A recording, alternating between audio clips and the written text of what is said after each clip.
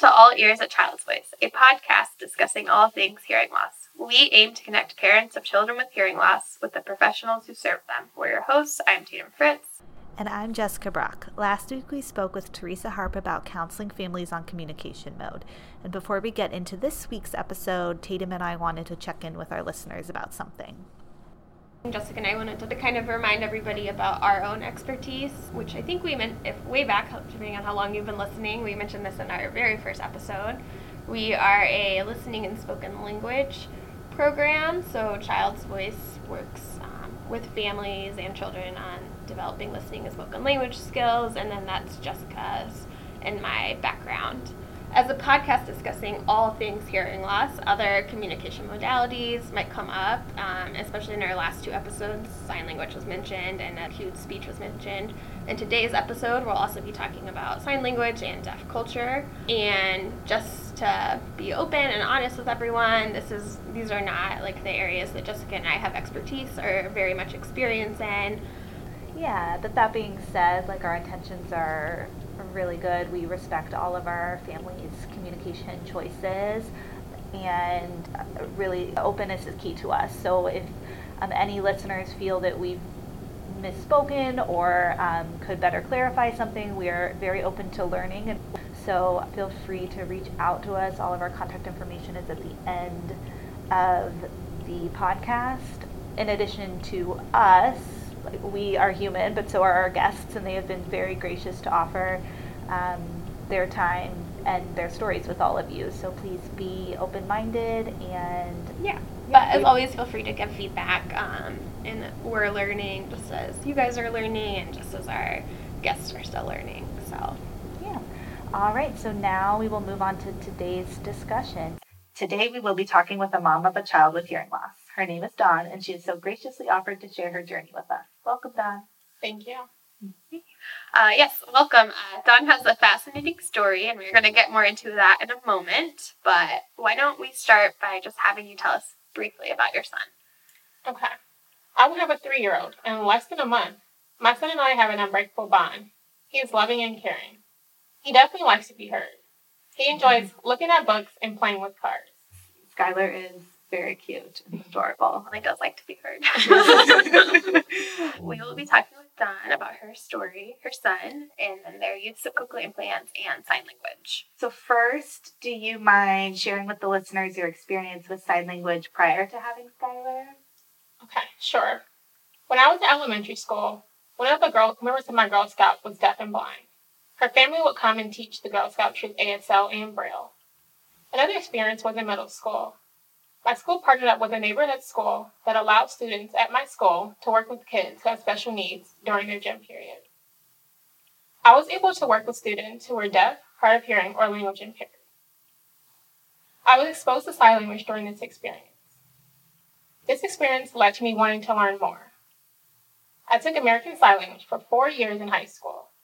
I loved the experience so much that I decided I want to be a deaf education teacher. When were you exposed to that? In middle school, you said? Yeah, no, elementary school. I was in 5th grade. That's such a cool program. Did you opt into it, or was it like an elective, or how did that work? So the first time I learned, there was a girl who was deaf and blind in my Girl Scout troop. And so the mom just kind of wanted to come in and teach us some sign and Braille. So all the girls learned. It was pretty cool. That's so cool. Yeah, it's really cool. I didn't realize you took it for 4 whole years. Yeah, in high school. After, in middle school, after I did the experience and I jumped. So all of the students had an option to go over and volunteer. I decided that I wanted to do it the entire gym period. They had me do some extra things, but I was fine with it. And so I got to work with the deaf, hard of hearing students for an entire year. Great experience. And then I wanted to continue in high school. So I would go back and volunteer there. Through the high school, they worked with them as well. And so, it was a great experience. So tell us a little bit about your understanding of the deaf community. Did you know only people who were deaf who signed, or did you also know people who had hearing aids? What was that like? Yeah, so most of the students at this school, I don't believe had any device. They had other disabilities. So I don't believe anyone there had hearing aids or implants. And then I knew some people in the community who were deaf they did not use devices. They just used sign. And mostly it was like home signs. So they didn't they weren't like using ASL. It was more just sign language. And then in high school, I don't think there were no deaf students, or there were like no students that were deaf hard of hearing. And my teacher, her husband was actually deaf. So I saw him for the first time with hearing aids. That was the first time I saw a person with a device. So I didn't know anyone prior to who used like hearing aids or implants. Okay, so elementary school, Girl Scout. Yeah. Yes. Middle school, helping in gym class. It was a neighborhood school that had kids that were like had special needs. Yeah. And so we could volunteer during our gym period Okay. to help them during their gym period. Yeah. Oh, And then in high school, you took ASL. Yeah. course works. And then your ASL teacher has a husband who's deaf We had hearing aids, yeah. with hearing aids. So was it just that initial experience with the girl in your Girl Scout troop that led you into like that kind of path that you like walked down the path of? Because you didn't know anyone in your family or anything like that who had hearing loss, correct? No, one of my cousins did, but I don't know much about that story. So, Yeah. actually, after the experience in Girl Scouts, I really wasn't really into it. When I went to middle school and I was able to volunteer at this neighborhood school is when I really fell in love with it. Okay, so then fast forward, you had Skylar. Yeah. And tell us a little bit about the journey to his diagnosis. Well, prior to having him, I was a preschool teacher, and I was teaching my students like basic sign before having Skylar. And then, yeah, Skylar was born. He was like doing well, and he was in a program at the school district, and they were asking me about like his physical and his hearing screening, and I had his physical, but the hearing screening I just couldn't find, and so I was like, you can go ahead and do another one. It took 2 seconds, so she tested him. He failed the initial screening. She asked me a month later if she could do it again. I was like, sure. And then he failed again. So she tried it on me, and I passed. So she was like, you might want to take him in to get checked. We took him in, and the initial test, they were like, we should go get his ears cleaned out, maybe some wax, and just try again. They didn't tell us the results initially, so let's get his cleaned out, and we'll see what the results are. And then we took him back to do testing again, and that's when they told us that he was, I think, like mild to moderate at that first test. And how old was he at this point in time, roughly? I think about 13 months. Okay. Yeah. Okay. So then did you go back for more testing? Yeah, we went back. We were going back probably every week. Oh my to get God. a test, yeah. And then probably the third week, they were saying he was like mild to moderate. But we transferred and they were saying he's severe to profound within that same week, which is pretty scary. Yeah. Yeah. He was progressive. He had progressive hearing loss, so that also has played a role. But Yeah. it's fast. Yeah. That's a lot of information to receive in a week. Yeah. And all of this is happening when he's around 13 months. Or is it spread out? It was out? like You're going 13, back. 14 months. Okay. It was even like a month at that point. So his hearing loss was progressive. Did you have any feeling that something might be going on with his hearing prior to that testing? He was talking a little bit, Yeah. right? I said no. His dad had some concerns because he would come in and close the door and Skylar wouldn't look. But I didn't really feel like he had hearing loss. He would talk really loud, and I was only concerned that something was going on. Mm-hmm. But I didn't think he had hearing loss. I didn't think it was that. So. Mhm. So then at 13 months to, I think it's just around the time kids start saying words. So Mhm. it would probably be just around the time that you might start noticing the Yeah. concern. Well, he had about 25 words, like at that point when we found out he was, Okay. and he was kind of like starting to lose it a little bit, but I didn't think it was hearing loss. Still, that wasn't something I thought Mm-hmm. could be going on. So.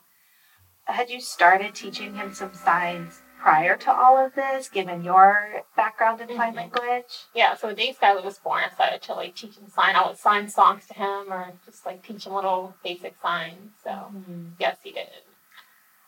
Was it your goal what was your goal for him, for his communication when he was born? So I wanted him to learn Spanish, learn sign, and French. We were exposing him to a few different languages as a baby. So we wanted him Wow. to communicate with different people. Yeah. Yeah. I didn't know that about the other languages. Do you know people who use Spanish and French? Or Yeah, how so did I you add took those French. I took French in middle school, actually. Yeah, and then there was someone that was with us who was speaking Spanish to him daily, so he was exposed to both. And then I would just teach him sign. Yeah. So he was exposed to a lot of different languages. in? So he's been diagnosed. It's a progressive loss. were they talking to you yet about devices? Like, how early did your audiologist start bringing up hearing aids or implants? Yeah. So initially, they were not really telling us a lot at all, which was really frustrating. We kept asking them questions. They were kind of, I don't know, I think they were nervous about just how fast things were happening. And so I think they recommended doing the ABR first, and then I think giving us an option. And I believe a month after the ABR, he had his hearing aids.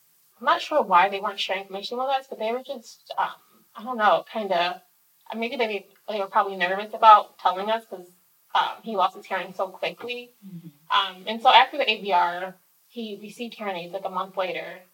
And then his dad and I asked about cochlear implants. That was an option for him. We wanted to learn more. So we started to kind of pressure them and ask them questions. If he was a candidate and just how that whole process worked. So we did ask that after he had his ABR. Yeah.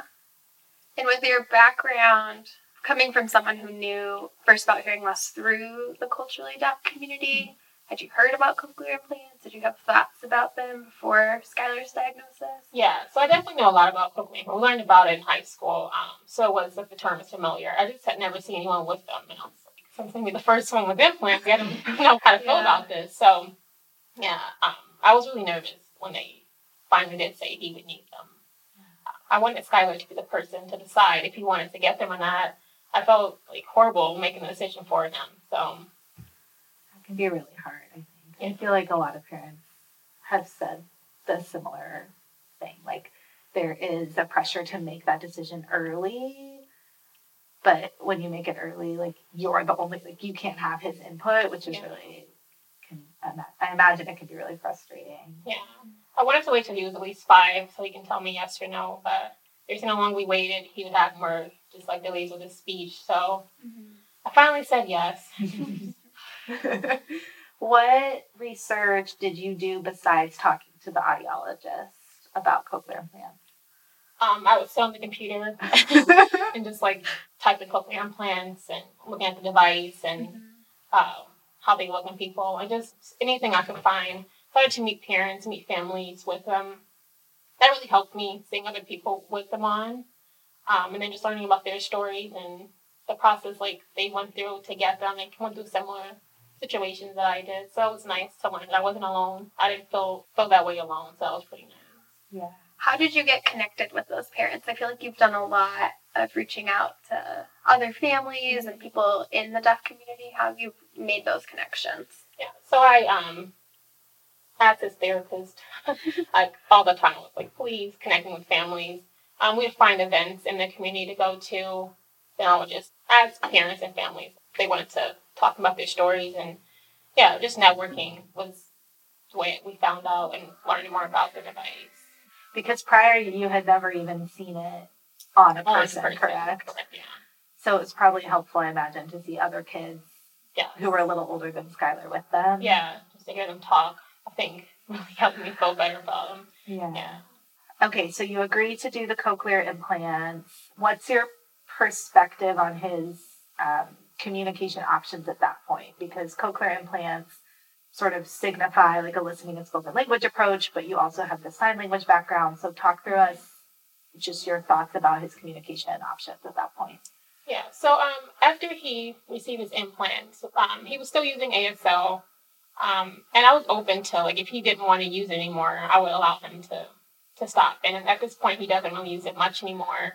But I still sign to him, because when he gets implants off, he can't hear anything. And so those times he does sign to me. He will, if he feels like I'm not understanding him, he will use some sign. But when his implants are on, he's chatting away. So he's definitely breaking away from him. But I still will sign to him sometimes when we're home. Yeah. It's been sort of a journey with him.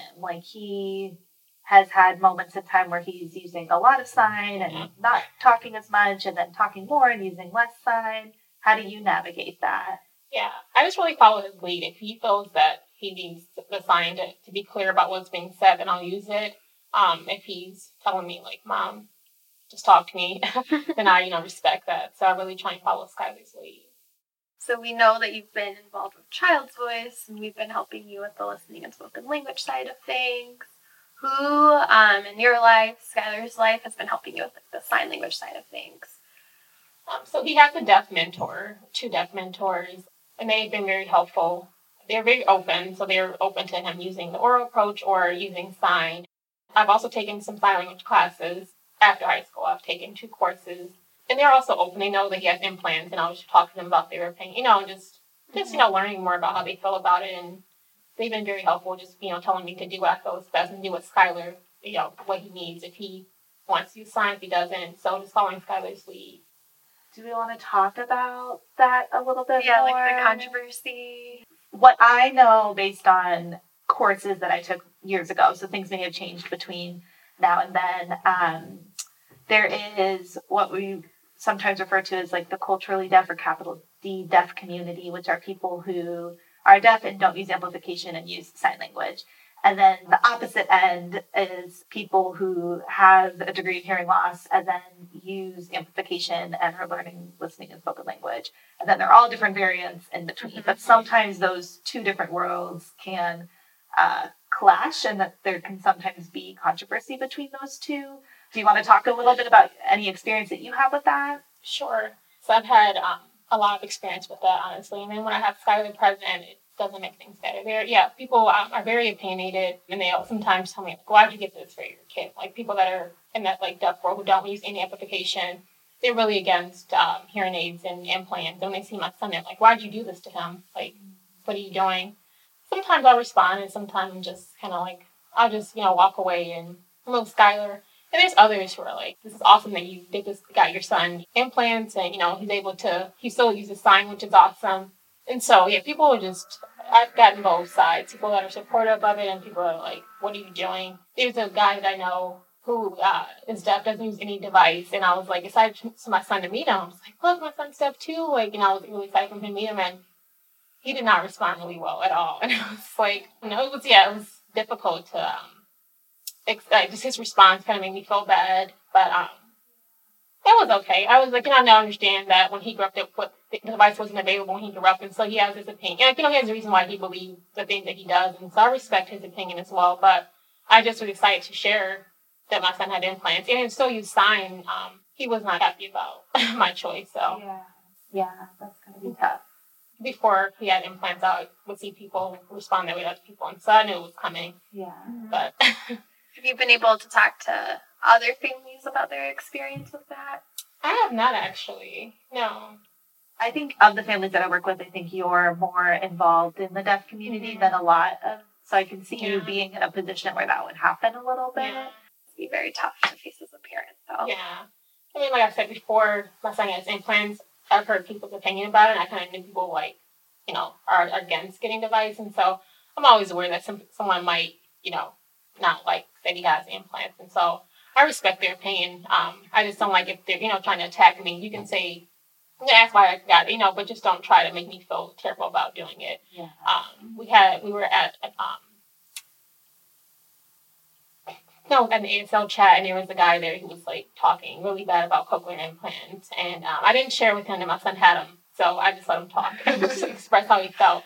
And I was like, I definitely should not share anything with him. And then he wanted to add me on Facebook, and there was a picture of my son on there. Oh, no. And so he removes me. And I was like, if that's how he feels, that's fine. He didn't say anything about my son personally. He was just sharing how he felt about him, and he felt that it was changing, who the person was born without may have lost their hearing, and they should stay that way. And I felt he had a valid point, or a valid reason for why he felt that way, but so I just listened to him. I allowed him to express how he felt, and I didn't share with him that my son had implants at that moment. He found out later. Yeah. So that's understandable. Yeah. I know you mentioned sometimes when you are approached, sometimes you say something and sometimes you walk away. In the moments that you say something, do you have a prepared response or something, a go-to response? It really depends on the person. If they're really upset, really angry about it, and if the person is kind of more open, I'll express how I feel. But some people can be really angry that he has implants, and so I would just smile and walk away. Yeah. Conversely, I think there are some people in the listening and spoken language world who have a hard time understanding why a family would do sign. There are extremes of both, I think, sides. Have you experienced any of that? Questioning about the use of sign language with him? Most times people are pretty they were like, wow, I can't believe you're still using Sign. He has implants. I don't feel like I've been questioned a lot. People are kind of just telling me, like, not to use it because of the implants, but they're not like, why are you still using it? Or why are you doing it? So most times people are like, really happy that I'm still using it and he has the implants. That's what we get more. People are applauding us for still teaching it to them. Like you said in the beginning, Skylar is likes being heard. And he definitely, I've seen him at different points in time use different ways to communicate what he needs. And he's just so cute. Last, when I saw him most recently, he was doing his please. Yeah. And he's like, for our listeners, he's putting his hands together like he was praying and like looking up at this adorable please. It is so cute. He's becoming his own person, which is really cool. And I love that you guys give him so many different tools for him to express those things. Beyond just sign and spoken language, you also give him like pictures to point to. And I remember before I even met you, you texted me and asked for a picture of me so you can add it to his visual schedule in the day. Like you guys are just so open to giving him what he needs to understand his world and to communicate with you. That's really cool. If I can brag on you for a second, I think that's really cool. Thank you. It sounds like the main reason that you were hesitant to decide on cochlear implants was that you wanted it to be Skylar's choice. And as we know, because of the way the brain develops, it's beneficial to do it earlier. So that's one reason why you did it earlier. But were there any other reasons you were hesitating to go ahead with the cochlear implants? No, I just really felt that I was like, this is Skylar's body. I felt like he should make the decision. And so this day, I felt bad. I remember after he had his implants, I literally cried to put them on his head every single day. The therapists would come over and I'm like, we had a rough time getting them on, but they're on. And she's like, you have to stop like showing him that, it hurts you and stuff. And I think it took me a month to stop crying. He does like them. He loves his implants. But he was having, initially when they got turned up, they were too loud. And so it kind of scared him a little bit. So it was a rough time putting them on him in the morning. But once they were on, he loved them. He kept them on. It was that period of putting them on his head. Did it get easier? It did. And like now he asks for them. He'll go when he's like trying to grab his ears and stuff. So it is a lot easier now. But I still think about it. It's like I wonder what he'll say when he's able to talk to me. Like if he'll thank me or he'll be upset with me. So we'll see. I think it's really admirable that you're giving him all the tools, like I said it earlier. But I understand that can feel risky or unsure. Yeah. And like you've said, you've been following his lead this whole time, and as he gets older, you can continue to follow his lead. When he starts thinking about his own identity as someone with hearing loss, someone who uses implants, someone who is deaf, you can continue to follow his lead. I did not know that about the beginning. Yeah. Since you come to the center, I see you at the center, not at the home. Yeah. Like you learn less. It was very challenging. At one point, I was like, he doesn't have to use these things anymore. He doesn't like them. He's crying. It's really tough. He doesn't need to wear them. And sometimes I just think positive about it, and that kind of helped me get through it. But it was very, very challenging. I also think, too, it's really important to communicate, and you do communicate with your audiologist about how he's taking it. Because if they were too loud at first, like, that can be really overwhelming and scary for a kid. Did you have any conversations with your audiologist about that, or did he adjust to it on his own? Yeah, he adjusted on his own. When he first got turned on, that's when they were too loud, and she turned them back down at that appointment. It's just he was just nervous about wearing them. And we also changed device. He was using the N7 initially. We changed to the Kanzos, which he loves now, so that also helped.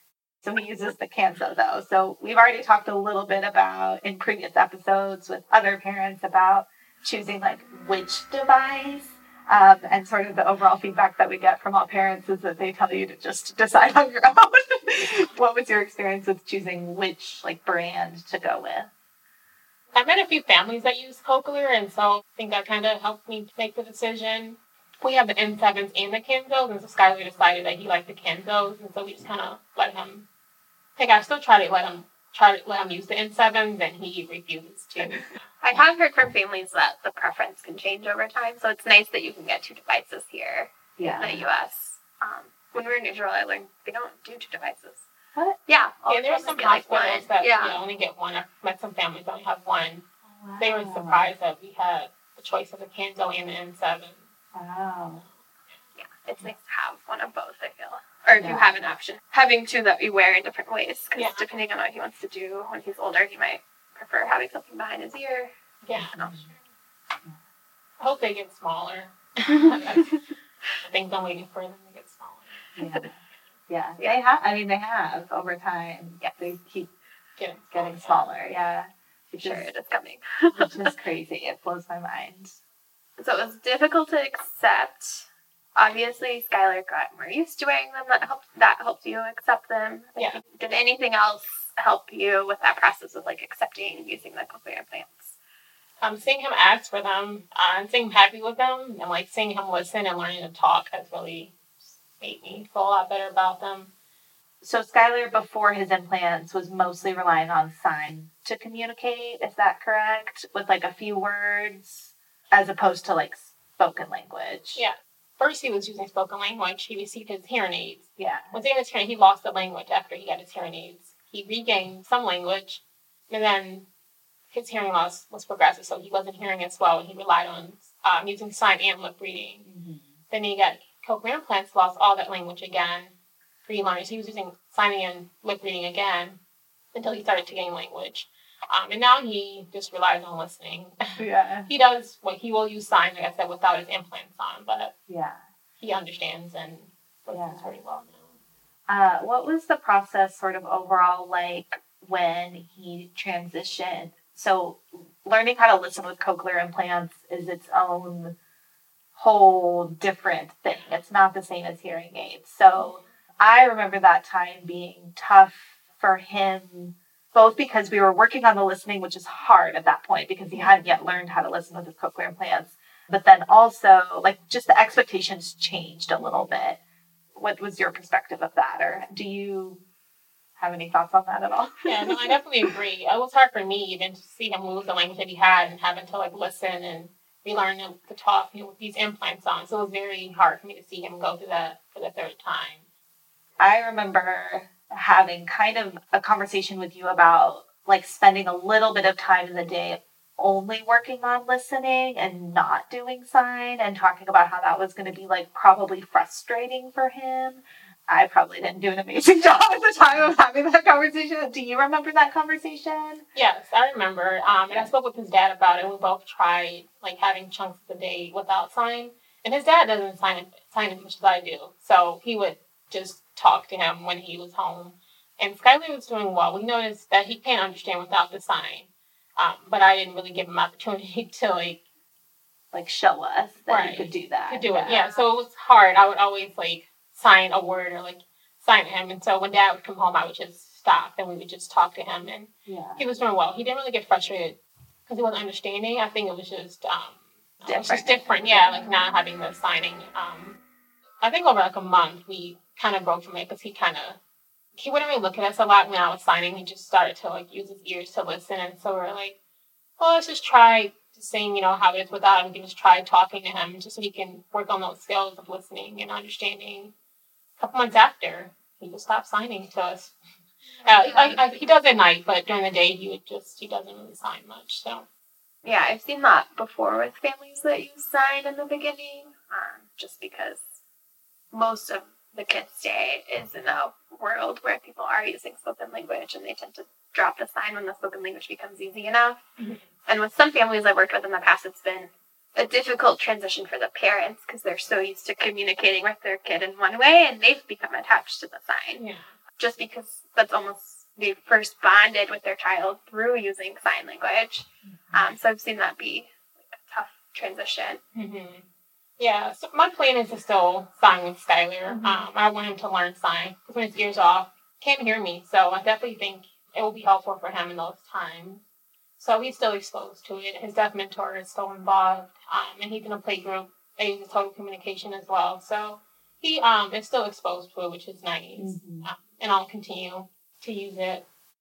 What are your long-term goals for Skylar? I know you just kind of mentioned a little bit, but it sounds like you want him to learn both listening, spoken language, and sign language. Do you have any additional thoughts? Yeah.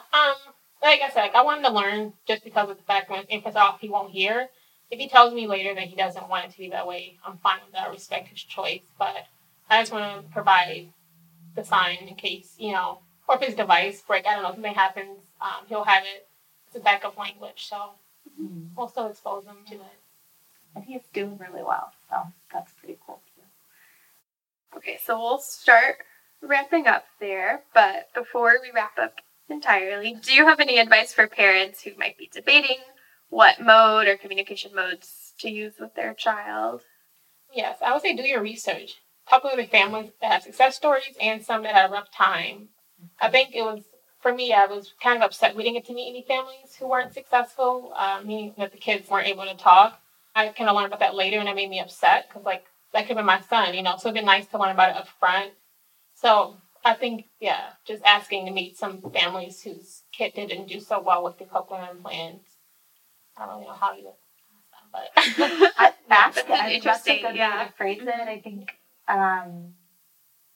that's not like any feedback that I've heard before, but I think that's really important.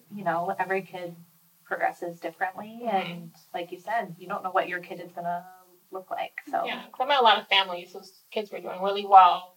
And it wasn't until later that I started to meet some kids who could hear but weren't able to talk, and so it was kind of scary, to find out later after getting my kid implanted that, he could go that route. We were told, I think, after the surgery, or maybe right when he was going to have the surgery, that there's a chance he wouldn't be able to talk. And I was like, wait, what? It didn't click to me until, that moment. I heard about it, kept learning that was it. But it didn't really, click and sit in until before his surgery. And I was like, wait. About doing that. So, when I met the kids, it was nice. I thought it was nice to see those families still. And, the kids were able to hear, just they weren't able to vocalize. And they used sign to communicate, and they, were able to listen. So, it was nice, Yeah, I haven't heard that either. Something that I think would be good to ask as well is the factors that go into that. Kids are so different, and there's a lot of different factors that have been shown through research that lead to certain outcomes. So knowing what those are ahead of time, why some kids do better than others, I think is good to ask. Yeah. I remember asking the audiologists, I was kind of upset with them, but after, I was like, no one really shared this with us. There's a chance. We were only told the success stories and things. So it was nice. I was able to meet families whose kids didn't do so well with them. And the families are open to talk about it. You mentioned, I don't know how you would ask that. It's the professional's job to answer your questions. And even if it feels kind of strange for other parents out there who might have questions but don't know exactly how to ask them, just go for it, because we've probably heard it before. But also, if we haven't, it's good for us to know that was helpful for you. I like that advice for parents. And then, do you have any advice for professionals who are helping families, either throughout the whole process or specifically about that time when they are deciding on a communication mode? Every child is different. It's okay to change your teaching style to meet the kids' needs. Please talk to the parents about what's best for them and respect the child when they are showing and telling you, that is too much. Communicate with other therapists, I think, is really important. Working as a team, I think, really helped us. So I think that's something I found helpful when everyone would get together and kind of figure out what's working best for the kid. And then as far as communication modes, I think allowing the parent to choose. I think just giving the parents the option, and then letting them pick what they want and not pushing one over the other. I feel I got that a lot. They were telling me you shouldn't do this or do things this way. And I think it's providing information for me and letting me decide what I want and what I think is best for my child. I really have learned so much from working with you. I think you've gone way above and beyond in creating a team for Skylar and really being the leader of that team. For our listeners, Dawn has coordinated different coach reads. She's asked us to, call and check in with the other providers. She makes sure that she's always at the meetings. She's involved in all the sessions. You just do such a good job of gaining all the information that you can about Skylar and his development, and then making sure that everybody is on the same page.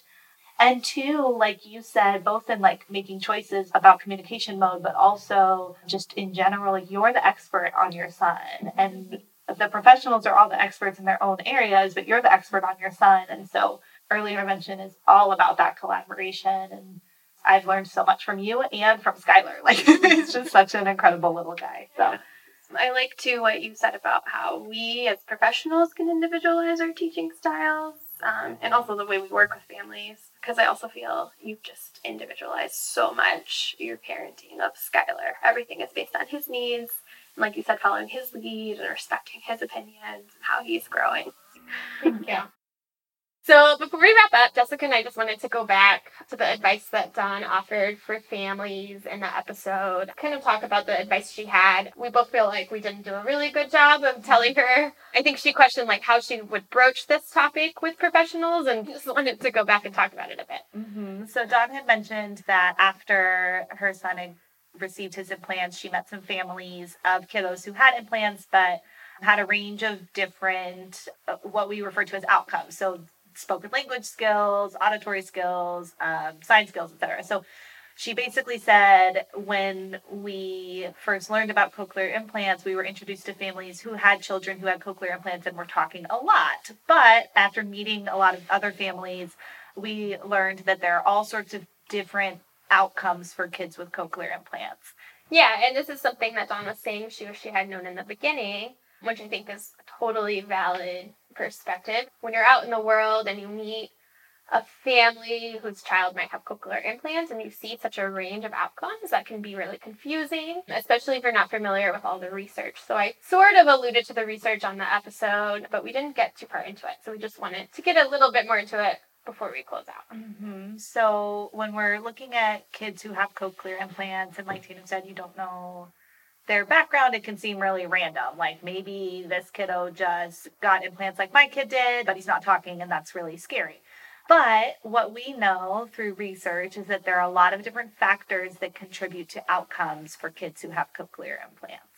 Mm-hmm. So some of the ones I can think of off the top of my head is the age that you're diagnosed with hearing loss. So we know getting diagnosed younger, getting intervention younger, getting amplification or hearing aids or cochlear implants at a younger age can lead to what we might call like better spoken language outcomes. So you might be more successful at using spoken language.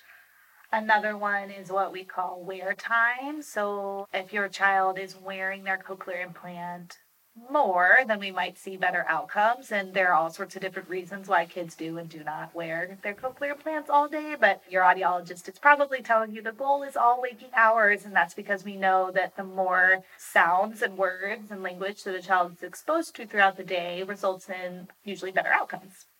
Other things that might play a role that research shows is the type of intervention that you're in, how early you get entered into an intervention program of some kind, whether that be like speech therapy or oral rehab therapy, and then also auditory access. Yeah. So Teresa mentioned this a little bit in our episode 2 weeks ago. There are a lot of different factors that go into auditory access too, which we won't get into necessarily. But if you have questions about that, you can listen to Teresa's episode on counseling families on communication mode. That was 2 weeks ago. Or you can listen to some of the earlier episodes from last season. We had 2 episodes in last season about the cochlear implant process, and on one of those episodes, our 2 audiologists from Child's Voice talked about the candidacy process, and some of that will probably answer some of those questions. Definitely. So, as a wrap up to this, Dawn had asked, how would I ask an audiologist or a therapist to see kiddos who have a range of communication modes and skills and levels? And what we think is a good way to frame it is first by starting with your kiddo. So what are the expected outcomes for my kiddo? What do you see his or her language skills looking like long term? And then if you are interested, you could also ask about the range of outcomes for kids and the factors that play into that. Mm-hmm. And that will probably come up anyways if you're asking about your child's outcomes. I think Dawn brought up a really good point that sometimes as professionals, we don't always emphasize that there are a range of outcomes, and we don't always talk to families about all of the factors that research shows plays into it. So I do think it's important that she brought up this topic. So why don't we wrap things up there? Dawn, thank you so much for joining us today. Thank you for having me. Listeners, we would love to hear your reactions from today's episode. You can email us at podcast@childsvoice.org, and you can find episode show notes and archived episodes at our Child's Voice website, which is childsvoice.org/podcast. Next time, we will be talking with Michael Douglas about bilingualism and dual language learning in children who have hearing loss. We are really excited to have him on the show, and we think it's going to be an amazing episode, so please be sure to tune in. We release episodes of All Ears at Child's Voice every other week on Wednesdays. You may have noticed some of our recent episodes sounding significantly better than our earlier episodes, and that's because we're very honored and grateful to have the help of a sound engineer. His name is John McCourtney, so special thanks to John for editing this episode. And then you can find us on Twitter and Instagram. I'm at Tatum Fritz SLP, and you can find Jessica at Jessica Breck SLP. And if you're interested in learning more about Child's Voice is on Facebook, Twitter, and Instagram with the handle at @childs_voice, no apostrophe. We'll see you next time. Bye. Bye. Bye. Bye. Thanks for listening.